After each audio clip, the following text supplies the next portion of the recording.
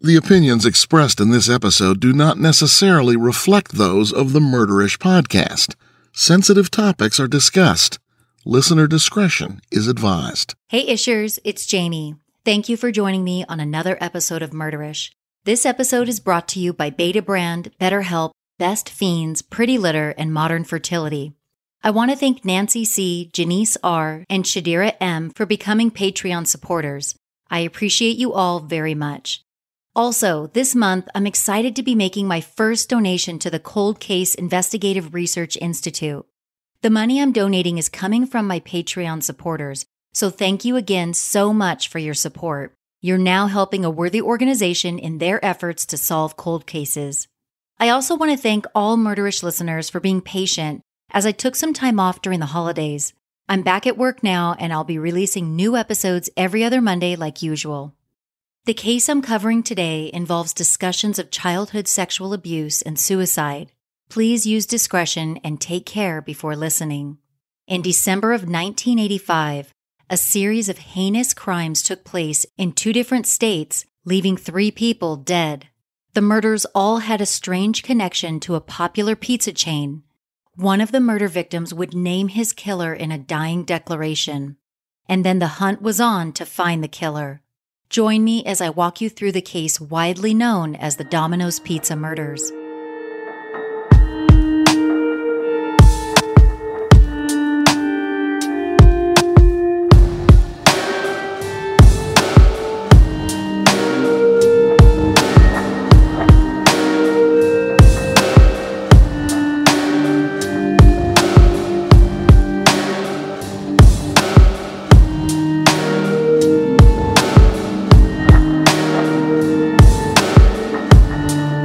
This case takes us to Hanahan, South Carolina, and Glendale, California. Hanahan, a suburb of Charleston, has a significant military presence, and it's considered by some to be one of the most desirable places to live in South Carolina. Families flock to the town to enroll their children in the highly rated public schools. Glendale, California, located about 8 miles south of downtown Los Angeles, is the 4th largest city in LA County. The city is widely known for its significant Armenian-American population. Actor Paul Walker and supermodel Kathy Ireland were both born in Glendale. In the late 1970s, however, the city would be terrorized by 2 serial killers known as the Hillside Stranglers because most of their victims were discovered in hills surrounding the Glendale area. In 1985, Glendale would again make headlines for the case we're examining today.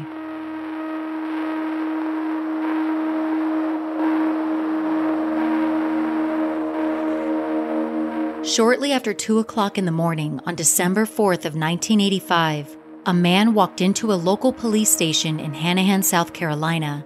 The man, identified as 24-year-old Gary Melky, had a telephone cord wound tightly around his wrists, and he was bleeding from his head, neck, eyelid, and mouth. Police quickly called paramedics, who transported Melky to an area hospital.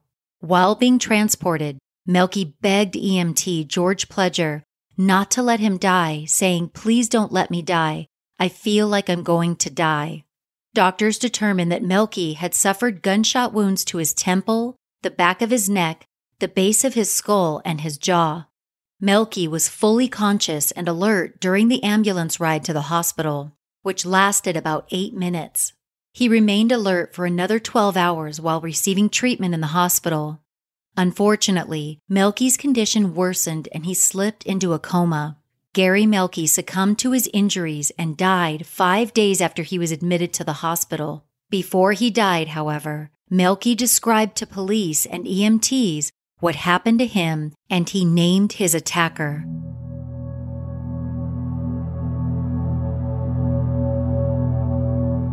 As soon as Melky arrived at the police station, he told police and EMTs that he and his co-worker, 24-year-old Chris Zur, were working at a local Domino's pizza restaurant in Hanahan during the late evening hours the night before. Melky, who was the assistant manager, told police that he and Zur, a delivery driver, had been shot by a man and left for dead. Somehow, Melky was able to drive himself to the police station after being shot and strangled. Melky gave police the name of the man who shot him and his co-worker, and he was quickly transported to a local hospital. Meanwhile, police drove to the Domino's Pizza restaurant where Melky and Zur had been working the night before. They needed to find Melky's co-worker, Chris Zur, who'd also been shot, according to Melky. When police arrived at the Domino's Pizza restaurant, they saw Chris Zur lying on the ground with a single gunshot wound to his head. Zur had been shot execution style, but he wasn't as fortunate as Melky. Chris Zur died immediately after being shot in the head. With the name and description of the attacker provided by Melky before he died, investigators in Hanahan, South Carolina, immediately began looking for their primary suspect. Unbeknownst to them, the suspect was already on his way to California, where he'd commit another murder just 6 days later. And he wasn't traveling alone. During the late evening on December 9th of 1985, Corey Spiroff and Edmund Sykam were nearing the end of their shift at a Domino's Pizza restaurant in Glendale, California. Both men took a job at the pizza chain to supplement their military incomes. Around 11:45 p.m., a man and a woman walked into the restaurant.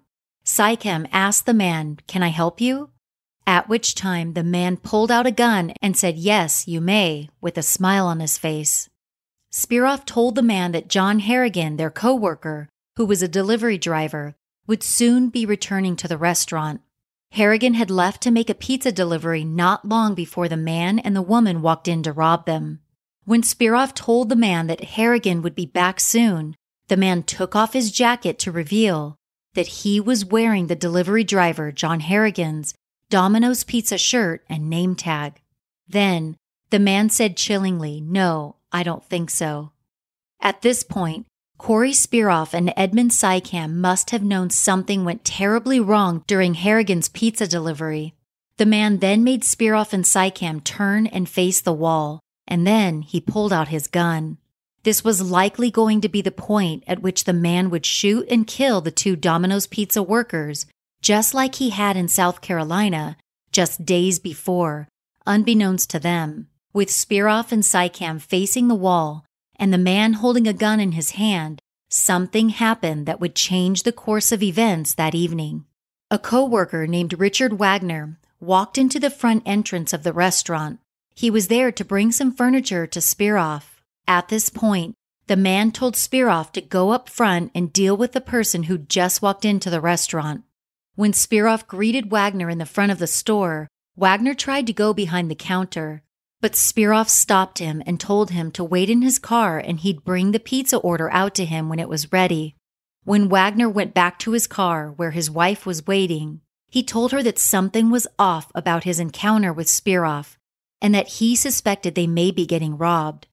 Spiroff, who worked with Wagner, had just acted like he didn't know him. At that point, Wagner and his wife left the restaurant. After Wagner left, the man wearing John Harrigan's work shirt and name badge ordered Spiroff and Sykam to go into the commercial-sized freezer where the temperature was about 32 to 40 degrees Fahrenheit. The man then tied both men up using a telephone cord, binding their wrists behind their backs. What he did next must have absolutely terrified the 2 Domino's Pizza workers. The man put the telephone cord over a food rack located above their heads, and then he wrapped it around their necks like a pulley, hanging Spiroff and Sykam from the food rack. At this point, Spiroff told the man that he was in pain, to which the man replied, "Shut up, at least you're alive." The man walked over to the restaurant's safe and stole over $1,000. He told his female companion to wipe down the areas where fingerprints might be found, and she complied.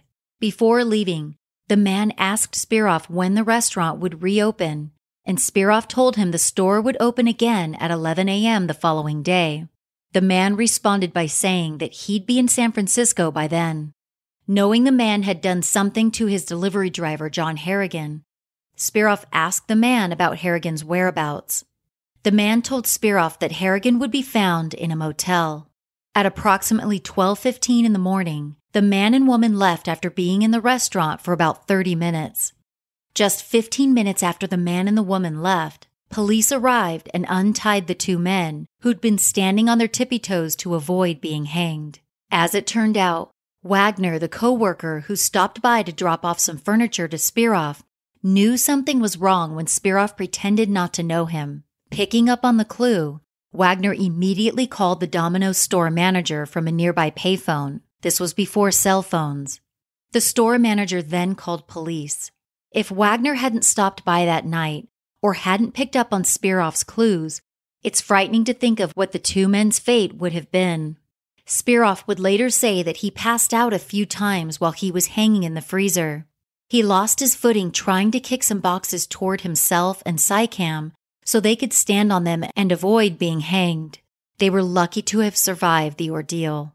After Spiroff and Sycam were rescued, the hunt was on to find their coworker, 21-year-old John Harrigan. I've worn women's dress pants to work for years. They're fine, but my dry cleaning bill is outrageous and traditional dress pants just aren't very comfortable. Recently, I discovered Beta Brand's dress pant yoga pants, and let me tell you why I'm a huge fan. Beta Brand's pants fit well, look stylish, and they're extremely comfortable.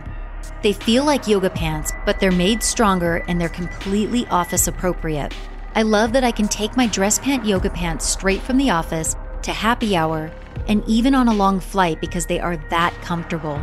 Beta Brand has a style of pants for everyone, whether you're into skinny leg styles like me or boot cut, straight leg, or cropped pants. Beta Brand has got you covered. Look, I know I make time to roll through my favorite coffee joint to get a cold brew almost every day. But stopping at the dry cleaner, now that's where I draw the line. Beta Brand's pants are machine washable, which is a game changer for me. Right now, Murderish listeners can get 20% off their first order when you go to betabrand.com/murderish. 20% off your first order at betabrand.com/murderish. Millions of women agree these are the most comfortable pants you'll ever wear to work. Go to betabrand.com/murderish for 20% off. There is so much pressure and stress that comes along with everyday life, and that stress can interfere with our happiness. It can be very helpful to seek counseling when these issues arise, but meeting with someone on their schedule and at their location isn't always convenient. That's where BetterHelp Online Counseling comes in. BetterHelp offers licensed professional counselors who specialize in issues such as depression, relationships, trauma, LGBTQ matters, and more. And of course, anything you share is completely confidential. BetterHelp is unique in that they make counseling services convenient by offering counseling online through video chat, and you can chat with your counselor via text message too. If you aren't happy with your counselor for any reason, simply request a new one at any time at no charge. Not only can you receive counseling from the convenience of your own home, BetterHelp services will not break the bank. Murderish listeners can get an extra discount by going to betterhelp.com/murderish and entering promo code Murderish. That's betterhelp.com/murderish and use promo code Murderish for 10% off your first month. I recently started playing a game on my phone, and now my teenager and I are in a full-blown battle to see who will come out on top. The game is called Best Fiends, like Best Friends, but without the R in Friends. Best Fiends is a puzzle game where you master levels by matching and solving puzzles. And I don't know what it is, but matching and solving these puzzles is so satisfying. Best Fiends is a casual game that I love playing during TV commercials or while I'm standing in line somewhere. As soon as I start thinking murderish thoughts over a long and boring line, I just pull out my phone and start playing Best Fiends, and I'm in my happy place again. I hate to break it to my teenager, but I'm now past level 20, so she's got some work to do in order to pass me. Just call me Carol Competitive. I love that I can stop playing and pick up where I left off so easily. I'm warning you now, once you start playing Best Fiends, you won't want to stop. Engage your brain with fun puzzles and collect tons of cute characters. Trust me, with over 100 million downloads, this 5-star rated mobile puzzle game is a must-play.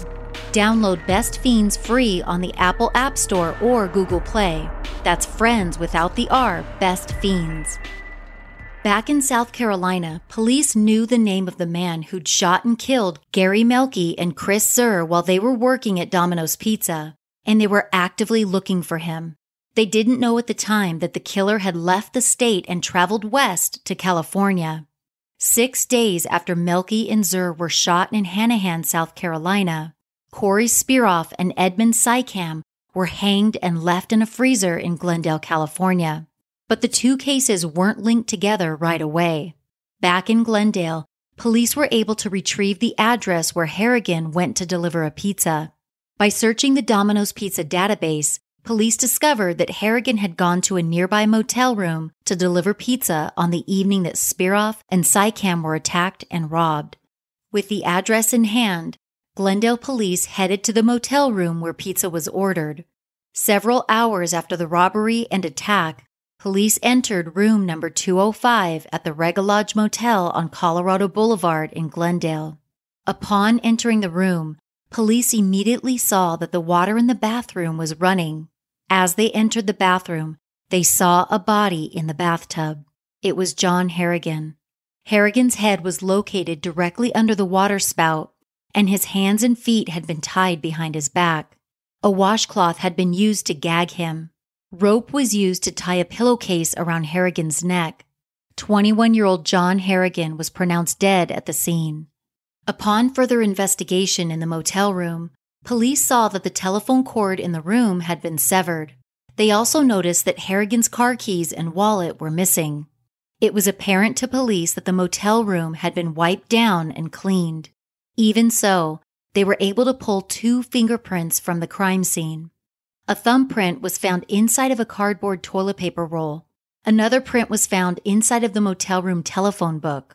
The print found inside of the phone book was lifted from a page for pizza establishments. Investigators eventually found John Harrigan's vehicle about 30 miles away from the crime scene. Inside of his truck, investigators found Harrigan's Domino's Pizza name tag and work shirt. At the time, police weren't certain of Harrigan's cause of death, but a forensic pathologist would later clarify.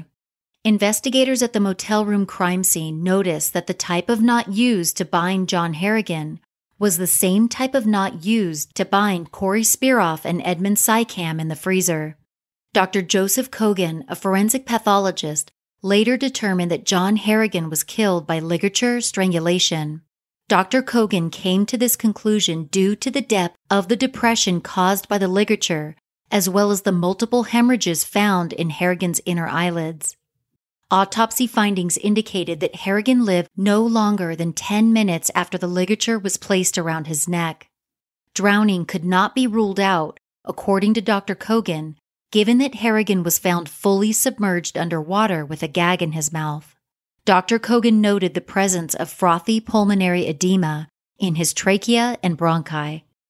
Once the fingerprints from the motel room were processed, police in California were able to link them to a man who'd previously served time in the military. Once Glendale police matched the fingerprints to a name, it was quickly uncovered that their suspect was the same man who'd been named by Gary Melky before he died.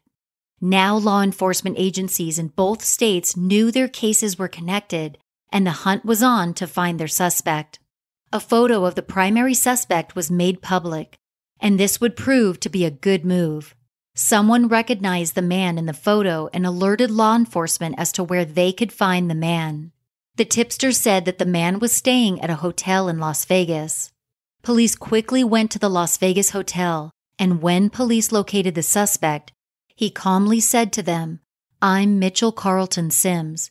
He then turned his back to police with his hands behind his back.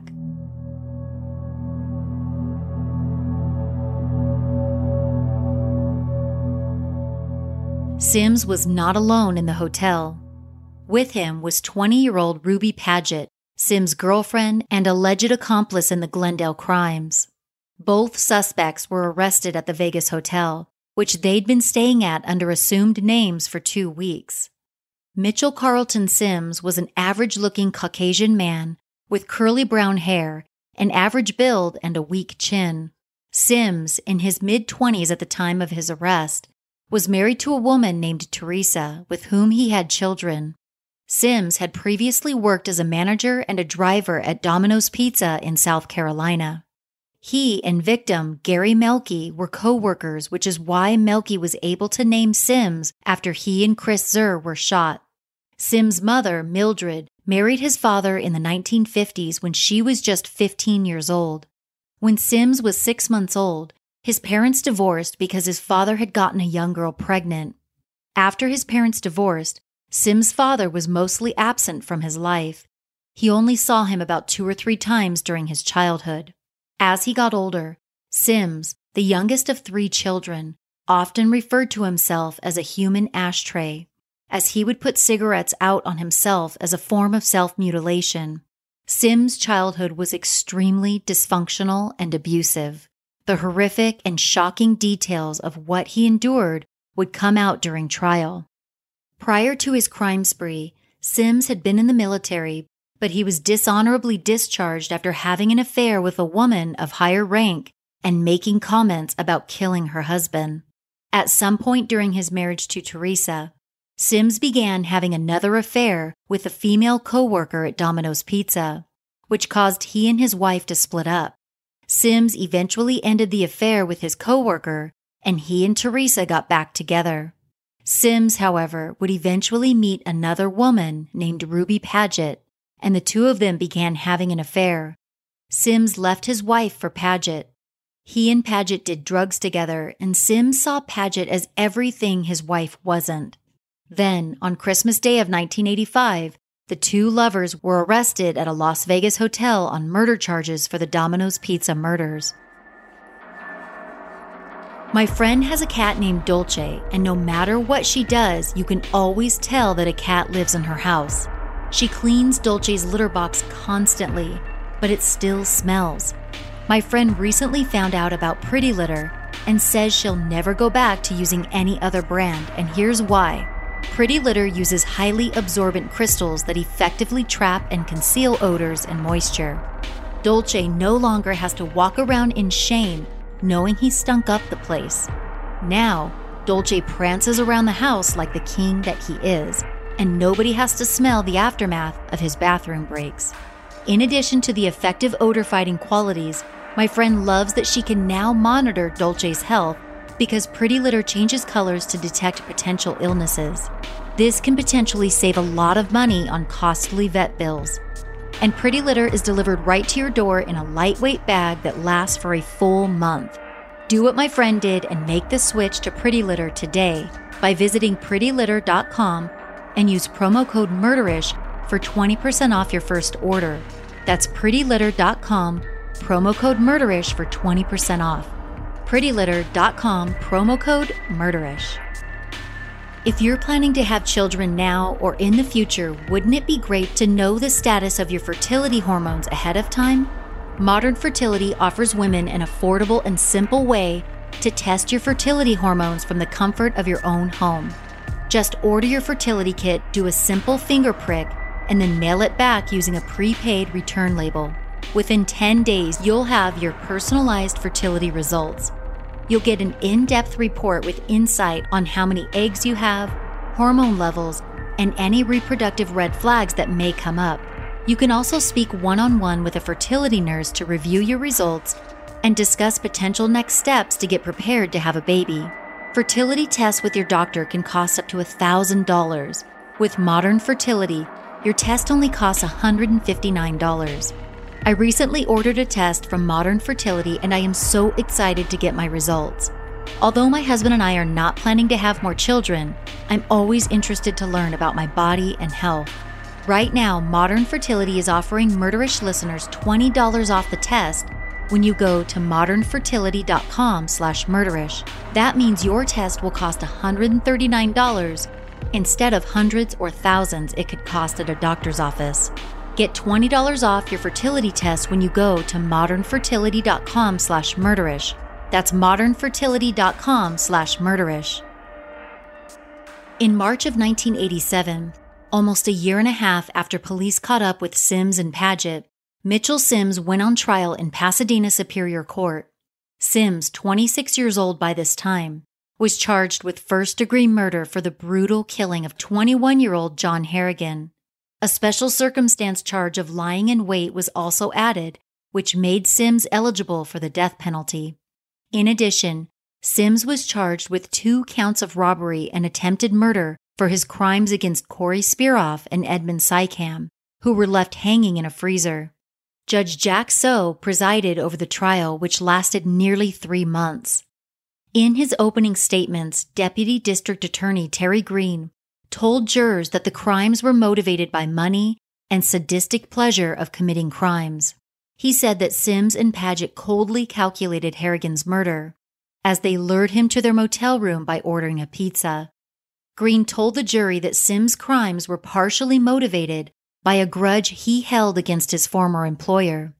Green said that Sims began working for Domino's Pizza in South Carolina in March of 1984. At some point, he enrolled in a management training program and was eventually promoted to manager in January of 1985. A few months later, according to Green, Sims became angry after he received a bonus check that was much less than he believed he deserved.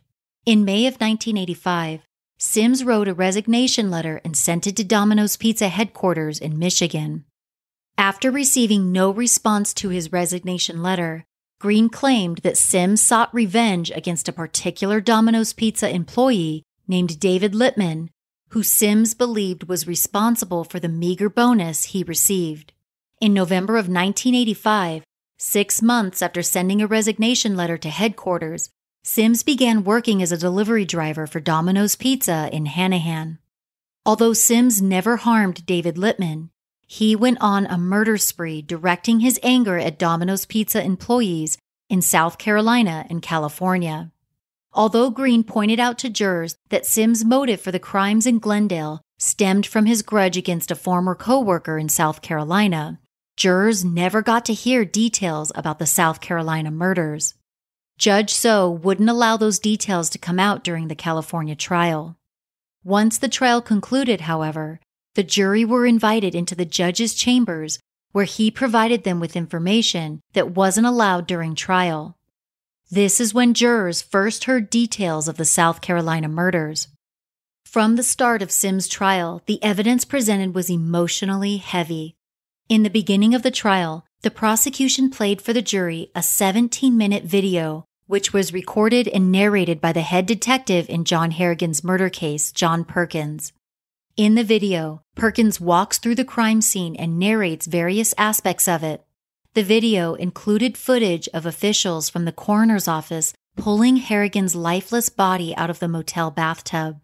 By the time his body was taken out of the bathtub, Harrigan had been dead for several hours. Jurors saw officials remove the pillowcase from Harrigan's head. John Harrigan's mother was present in court every day and had to endure graphic video footage of her son's body being pulled out of the bathtub. As the video was played in court, Sims glanced at John Harrigan's mother and smiled. During the trial, the jury was taken to motel room number 205, where John Harrigan's body was found. I spoke with one of the jurors on Sims' trial, and she indicated that it seemed highly unlikely that Sims acted alone in Harrigan's murder. The juror, named Jolinda, told me that the bathtub was very small. Given Mitchell Sims' size, she didn't think that he could lift Harrigan's body and place him in the bathtub without help from Ruby Padgett. Edmund Sycam, one of the victims who was left hanging in a freezer, testified that Sims and Padgett walked into Domino's Pizza in Glendale around 11:45 p.m. After walking in, Sycam asked, "Can I help you?" At which time Sims pulled out a gun and said, "Yes, you may," with a smile on his face. DDA Green told jurors during trial that on the day that Sims and Padgett were arrested in Las Vegas, Sims said to Detective Perkins, "I had to kill that boy," referring to John Harrigan, although this statement was not recorded. Sims' defense attorney, Morton Borenstein, wasn't claiming that Sims had not played a role in the crimes. Rather, he based his defense of Sims around the claim that Sims didn't mean to kill Harrigan. Borenstein claimed that Harrigan may have still been alive when Sims and Padgett left him in the bathtub. Borenstein theorized that Harrigan may have struggled to free himself from the bindings, at which time he could have hit his head on the bathtub spout, which could have caused him to pass out and eventually drown. Dr. William Vickery had interviewed and assessed Mitchell Sims' mental health prior to trial. Vickery, who testified for the defense, said that Sims had low self-esteem and felt shame and humiliation stemming from his childhood abuse. Vickery said that Sims had long believed that he was inadequate and that people who have suffered verbal and physical abuse often grow up to exhibit violent and abusive behavior as adults.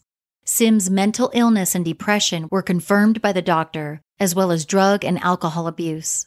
Mitchell Sims' trial concluded in May of 1985, and the jury began deliberating. From the start, the jury all seemed to be on the same page. In less than a day, the jury was ready to render their verdict. Mitchell Sims was found guilty of first-degree murder and lying in wait for John Harrigan, as well as 2 counts of robbery and attempted murder for Corey Spiroff and Edmund Sycam. Next, the jury would have to decide on Sims' sentence, which could be death by gas chamber. Sims' mother, Mildred, took the stand during the sentencing phase of her son's trial. Her testimony described in detail the unspeakable abuse Sims suffered as a child at the hands of her husband. Mildred told jurors that Sims' stepfather, Arnold Cranford, forced her son to engage in oral sex with him and also forced Mitchell Sims to engage in sex with her, his own mother. Mildred told jurors that Cranford raped her son when he was just 7 years old and forced him to begin having sex with her when Sims was 16 years old. She said that Cranford also forced Sims to engage in sex with his older sister, Merlin, who also testified at the sentencing hearing and corroborated everything her mother said. During her testimony, Sims' sister, Merlin, told jurors that she suffered abuse at the hands of her stepfather for years and that he impregnated her. Merlin became suicidal as a result of the horrific abuse and attempted suicide by taking drugs and even shooting herself. Sims' stepsister, Margaret, testified that one day she was almost abused by Cranford, but her stepbrother, Mitchell Sims, saved her by calling the police, who arrested their stepfather. Cranford was merely placed on probation after his arrest. Mitchell Sims' brother, Eddie, testified that he witnessed Cranford sexually assaulting his brother and also heard Cranford engaging in sex with Sims' stepsister, Margaret. Just like his sister, Eddie became suicidal, but said his brother, Mitchell, was able to talk him through it and help him cope. Sims' mother and siblings all said on the stand that despite the horrific abuse he suffered, Sims was a good father. Sims' wife, Teresa, testified that Sims was depressed and felt worthless from the guilt he felt as a result of being forced to engage in sex with his own mother. At one point during the hearing, Sims' mother, Mildred, became overwrought with emotion. As she was sobbing, Sims looked at his mother and then glanced at a reporter and laughed. According to Jolinda, the juror with whom I interviewed, Sims' mother and stepfather deserved to be in prison right along with Sims for the horrific child abuse that took place at their hands. On September 11th of 1987, the jury sentenced Mitchell Sims to die in the gas chamber. Judge So was in agreement with the jury's decision, saying at the time there was no other just and fair punishment. After his trial in California was over, Sims was extradited to South Carolina to stand trial for murdering Gary Melky and Chris Zur at Domino's Pizza in Hanahan. A jury convicted Sims of murdering Melky and Zur, and after his conviction, Gary Melky's family told WCTI-TV that they would travel to California in order to see Sims put to death in the gas chamber. After his South Carolina trial concluded, Sims was sent back to California to serve out his sentences. Ruby Paget went on trial before Mitchell Sims, and a jury convicted her of first-degree murder and robbery for her part in the crimes against John Harrigan. She was also convicted of robbery for the crime that took place at the Domino's Pizza in Glendale, California. Paget was acquitted on the attempted murder charges for Corey Spiroff and Edmund Sycam. During her 7-week trial, Paget said she was not a willing participant in the crimes.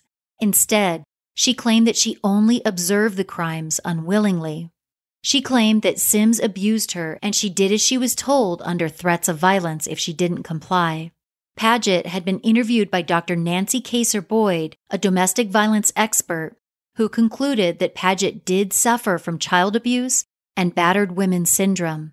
During Paget's trial, DDA Terry Green claimed that Paget was lying about her involvement, as it would have been impossible for Sims to gag Harrigan and place him inside of the bathtub by himself.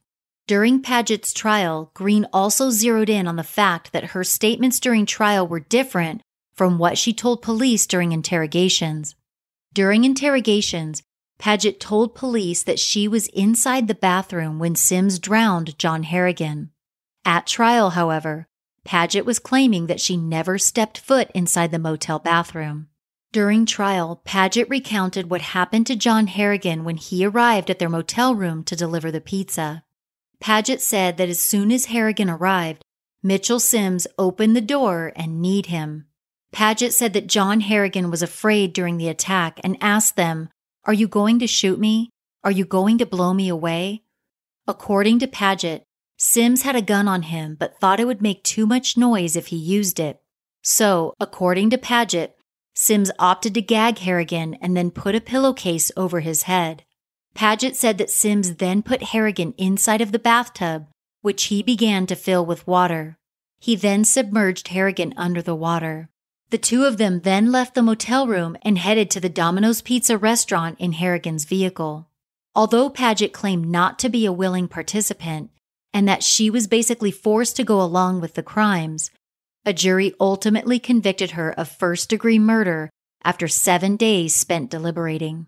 Ruby Paget wept as the verdict was read. She was later sentenced to life in prison without the possibility of parole. It's been said that Mitchell Sims has given his life over to God since going to prison. As of the current date, Mitchell Sims has exhausted all of his appeals and is eligible for execution. That said, in March of 2019, Governor Gavin Newsom placed a moratorium or a temporary hold on capital punishment in California. At the time he announced the moratorium, 737 inmates on death row in California were given a reprieve, and Mitchell Sims was one of them. According to Newsom, his decision to put capital punishment on hold was motivated by the high costs, racial disparities, and the application of capital punishment in cases where the defendant was wrongfully convicted. Newsom has publicly questioned whether we as a society have the right to end a life. Prior to the moratorium going into effect in 2006, California put a hold on all lethal injections due to claims that those who were being executed experienced pain and suffering. Since then, LA District Attorney Steve Cooley has fought to continue executions using a one-drug method, which is currently used in Arizona, Ohio, and Washington. In 2012, 15 years after Sims was sentenced to die in the gas chamber, Cooley filed a request to put Sims to death using the one-drug method. As of the current date, however, Mitchell Sims still resides on death row in San Quentin State Prison in California. Ruby Paget currently resides in a women's prison in Corona, California. It's been reported that Paget has stayed out of trouble in prison and actively takes part in self-help workshops in order to better understand the poor choices she made, which landed her in prison. More than 30 years after he was left to die in a freezer at Domino's Pizza, Corey Spiroff is still employed by a food company that owns Domino's Pizza. Only now, Spiroff is a high-ranking executive and resides in Saudi Arabia.